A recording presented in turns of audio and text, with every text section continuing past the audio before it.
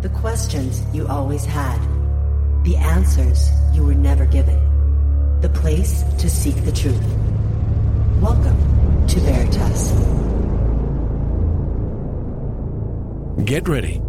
Tonight we bring a kaleidoscope of topics and we'll try to make real out of this unreal world.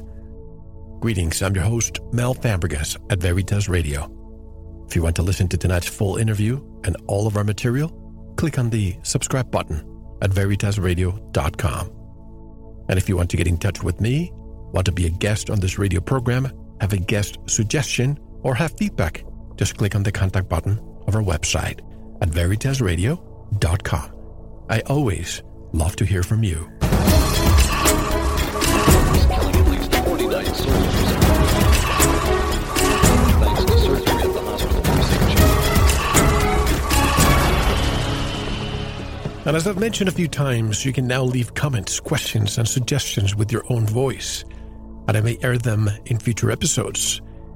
Here's an example of someone who requested tonight's guest. Here's our friend Melissa with her message. Happy New Year, Mel. This is Melissa Krieger coming to you from the good, beautiful south of the United States in Georgia on a cold winter's morn. I just want to thank you and Veritas for going now for me 7 years of truth. I love you and your program, and many of your guests are just wonderful testament to the fact that there are many of us awake and we're not bearing this load alone. And it's a wonderful thing to have. And I will support you in any way I can to have this platform to question reality and to change and shape and mold the reality as we are all conscious co-creators. Also would like to plug in a potential guest for you, Christopher Loring Knowles, who writes The Secret Son. I hope you'll have him on. He's an amazing person, father, seer, wise sage, and his work is really, really important now, probably more than ever. So please do look at having him on your show. And as always, most blessings to you and your beautiful family. I love seeing your pictures. Bye for now, Mel. Thanks, Melissa. All the best to you and your family as well. I hope others are not too shy and submit the request just like you did. It makes it more personal. And to help us make sense of things, tonight's special guest is Christopher Loring Knowles. Chris has over 30 years' experience in the production and marketing of pop culture and has worked on some of the biggest properties in the world. He's the author of many books and writes and reviews for a number of international magazines. He has appeared on ABC's 2020 and VH1's Metal Evolution and several radio shows. He has also appeared in several documentaries such as Wonder Woman, Daughter of Myth, and The Man, the Myth, Superman. You can learn more about Christopher Knowles by visiting his blog at thesecretson.blogspot.com, which is also linked at ours. Christopher Knowles joins us directly from New Jersey. Hello, Chris, and welcome to Veritas. How are you? Very good. Very good. Good to be here. So glad to have you. As I mentioned before, it was one of our listeners who really, really lobbied to have you on. And I've spent the last couple of weeks looking at your work. And I have to say, it's what I call at the beginning, it's a kaleidoscope of work. But let's go your background. Aside from what I just read, what led you to discuss so many topics? Probably because I was, brought up in them. I had a very interesting and immersive religious experience as a child. My mother was a church organist, and so spent a lot of time in church when I was young. Had a sort of a very diverse kind of religious mixture because she also played at a Jewish temple, and I also attended Catholic Mass with my friends in the neighborhood. So it was sort of like a little religious tour every weekend. But, I was really obsessed with comic books. We were pretty poor, and comic books, were cheap. I mean, 20 cents, 25 cents, and back in the day, that you could spend an afternoon with that. So, I mean, I really got into comics, really obsessed with comics from a very early age. I actually taught myself how to read at age 3 with a Superboy 80-page giant. I Wow. still remember that. I still remember when I finally figured out that, these things, make sounds. And then very early on, I went to work for New England Comics, who are probably best known for the publishing The Tick. And The Tick is a character that's been on several television programs, cartoons, and so on. And I went to work for them in 1984. I did some work in cartooning in New York for various licensed projects, merchandising. So I have a pretty heavy background in pop culture marketing, pop culture licensing. Did work in advertising, did work in package design. So I really came to understand how all these cultural memes that we are bombarded with increasingly in our culture, how they are created, how they are packaged, how they are managed, how they are brought to market, and how their popularity is sustained. So, having this background from my teenage years, really, I began to sort of apply that knowledge to things that I began to notice in pop culture and in the media and in politics, which is essentially very ancient mythological themes sort of constantly replaying themselves, appearing in places where they don't belong, manifesting themselves in places where they shouldn't be. And I mean, for reasons that I won't go into, I also had a very conspiratorial bent from a very early age, began to see the world as not what it appeared to be for very, very personal reasons. And that also played into the way I began to see things. And started getting into UFOs in, let's say, 1990. I was working in New York and had a friend who's a writer and was really into ufology and so on. So I got into that through him. So it all sort of, built. And of course, that takes us into the 90s and the X-Files and things like sightings and, very much part of the culture. And then it was a internet, not very early adopter, but I got onto the internet around 92, 93 and started checking out all ufology and all. That was pretty early. That's probably the BBCs, though, the bulletin boards before the internet. Yeah, well, actually, I had a 24 BPS modem. Yeah. 2400. And, when I finally got 55K, I thought I was like, on the space shuttle. Right. But, I mean, I loved it. I mean, when I first got on the internet, it was, the dopamine hits were it was like heroin being injected into my cerebral cortex. It was addictive. It was intoxicating. It was an amazing experience. I mean, I still kind of miss those days. Not kind of, very much. I mean, just to be able to immerse yourself in this universe of information, even though you were paying for it by the minute back in those days. Well, same thing with me. I remember, first of all, I was an altar boy for many years as a child. I grew up in comic books as well. Then Commodore 64 computer in the 80s and early 90s with a 2400 baud that I had a phone that had to be unhooked and on top of the modem. And if my dog barked, all that information that was being downloaded at night would actually stop. Anyway, that's a long story. But then I know that story well. So the X-Files came along, all these UFO sightings. So everything is interconnected. But let me start discussing some of the things from your blog, and I'll start picking things from everywhere because you discuss so many topics. But the one that caught my attention first was one I've been looking at for the past, I would say, year or two, and I just can't understand why.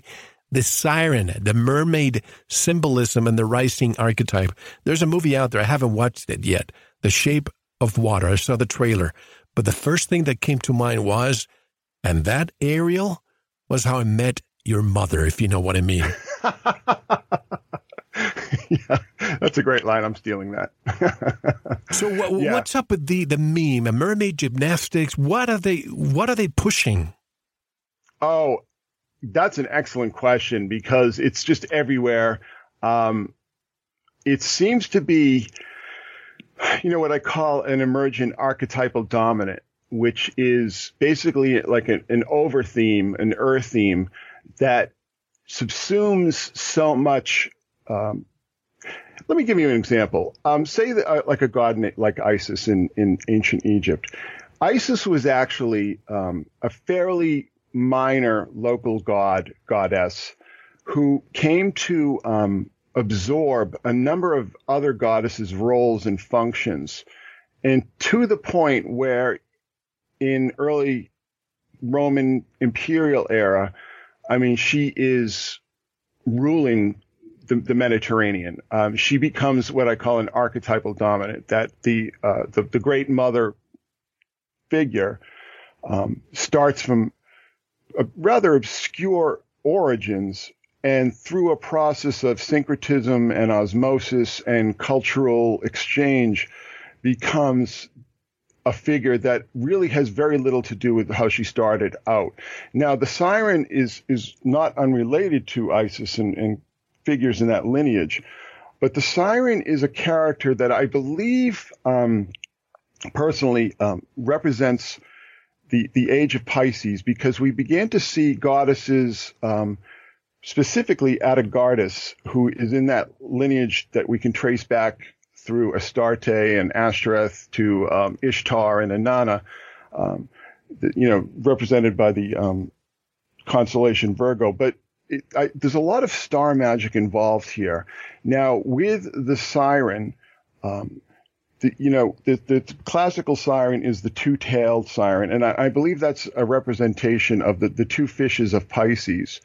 So I believe that when these dominants arise, that there is an element of star magic, of astrology, but there's also a very deep and very hard to trace element of conspiracy, of collusion, of cultural engineering, of social engineering.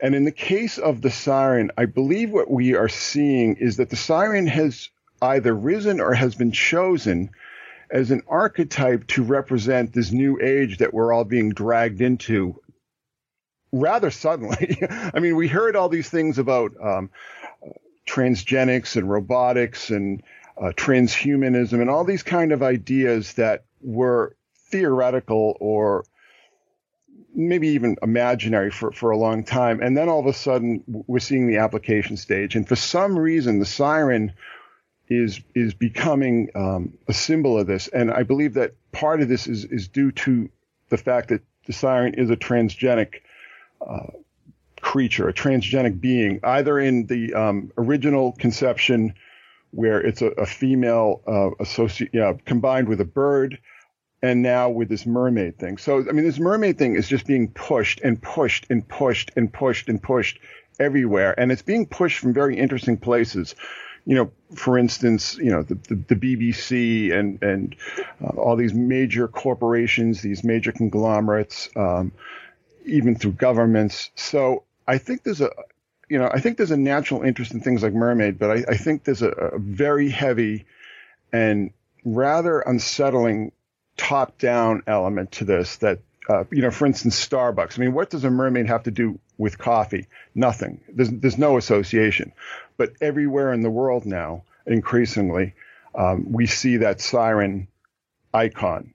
And even like the Starbucks coffee logo has been removed. And basically what we're seeing reminds me of how certain cult centers, say in a city like Alexandria, would hang out icons of their goddesses or gods, to attract people.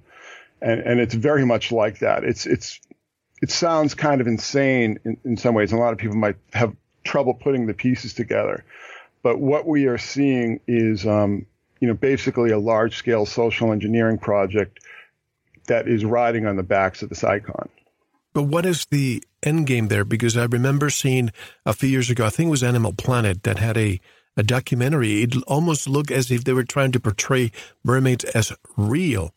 This push, yeah. Oh, you remember that? That's still going on. I mean, there's another program, and we're also seeing all these, Facebook and YouTube videos. Oh, this is a real life mermaid. This is a real life mermaid. Right.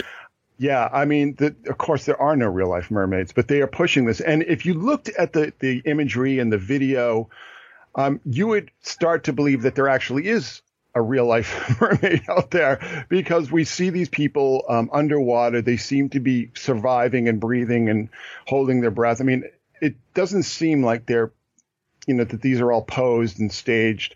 It seems like we're capturing these mermaids in their natural element. I mean, I think the ultimate, and I've been saying this on the blog along, I think the ultimate end game here in this regard is transgenics.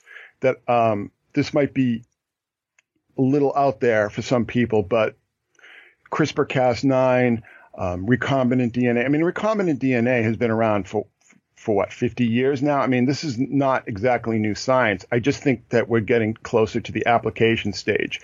And I think, personally, a large part of this mermaid conditioning is to get people comfortable with the idea of extreme hybridization. And, we've already seen a human pig embryo created. We've seen goats spliced with spider DNA, which is just absolutely insane. I think there are probably a lot more of these things going on in labs that we're not hearing about. I also believe that a lot of these strange creatures that have been washing up on beaches all across the world are transgenic creatures that have been unleashed, let out into the wild, so to speak. So I think that transgenics is a much bigger deal than we're being led to believe. I mean, we're hearing about transgenic GMOs, transgenic crops, but I think that, the biological aspect of this is a much bigger deal than we're led to believe. And I think just the idea of biology, microbiology, DNA, CRISPR-Cas9, all these kind of things are going to play a much bigger role in our future, maybe not long term and maybe not immediate, but somewhere in that middle that we're going to see things like real life mermaids. I mean, these creatures being created. I mean, we're hearing things about, humans used to have gills. I mean, stories like that being fed into the science media. I mean, it sounds absolutely insane, but look at the people who are really being hit with the mermaid conditioning program, as I call it. I mean, it's basically young girls, somewhere between 5 and 6 and 12.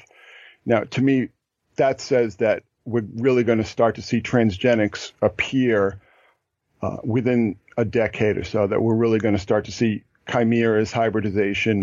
Wait a second. You just hit the nail right on the head, because as you're talking, I'm thinking that's exactly what I've been thinking, but this is not about my opinion. It's yours and your research. And I was thinking in my mind, the advent of chimeras.